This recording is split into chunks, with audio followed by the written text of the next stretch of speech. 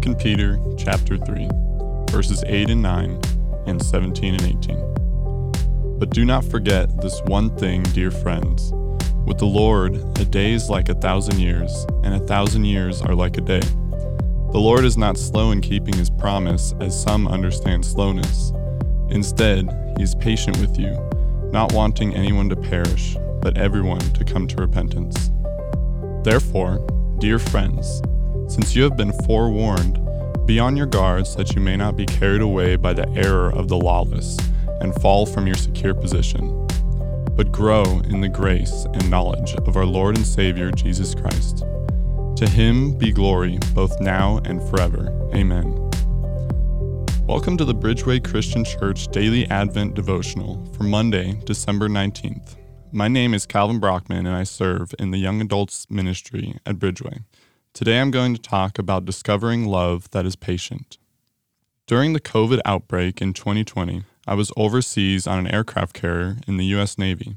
For that whole year, our crew operated the ship without any new sailors, because everything back home in the U.S. had come to a standstill.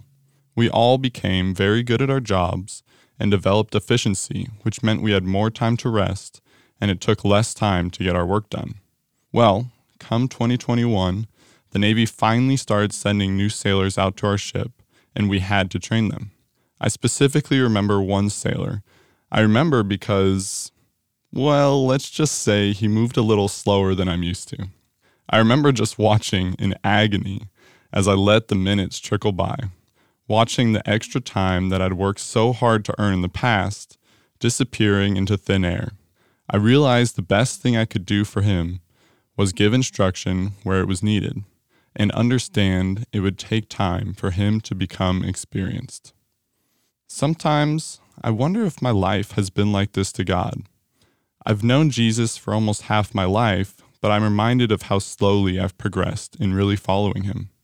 I mean, I've heard time and time again that I need to be fasting, I need to read my Bible, I need to pray. And although doing these things isn't all-encompassing of building my relationship with Christ, man, I bet it would have helped if I started sooner. And yet I'm here, still on this earth, still having a chance to get it right. I have been far from perfect in my walk with God, and yet today I've been given another opportunity to repent, to pray to him, to see a sunset, to help someone in need, and to make new friendships.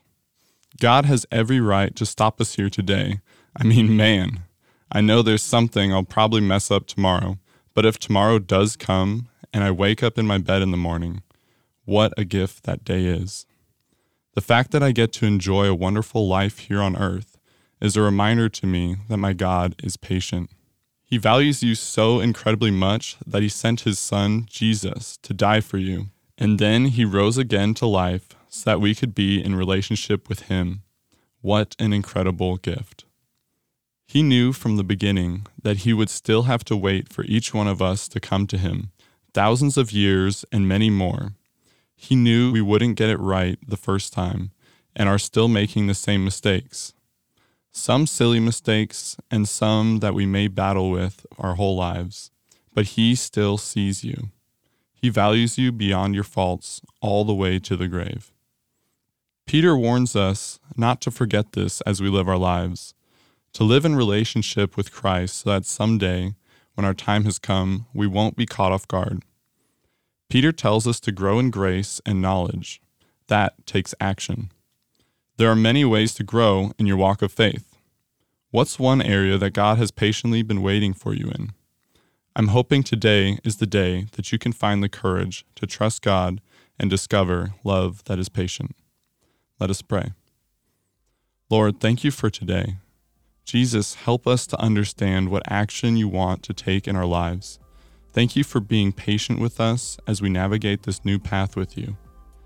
I ask that you would give us the help we need to find the way. Bring your kingdom to us here on earth so that we may be accountable and encouraged as we fight this battle together.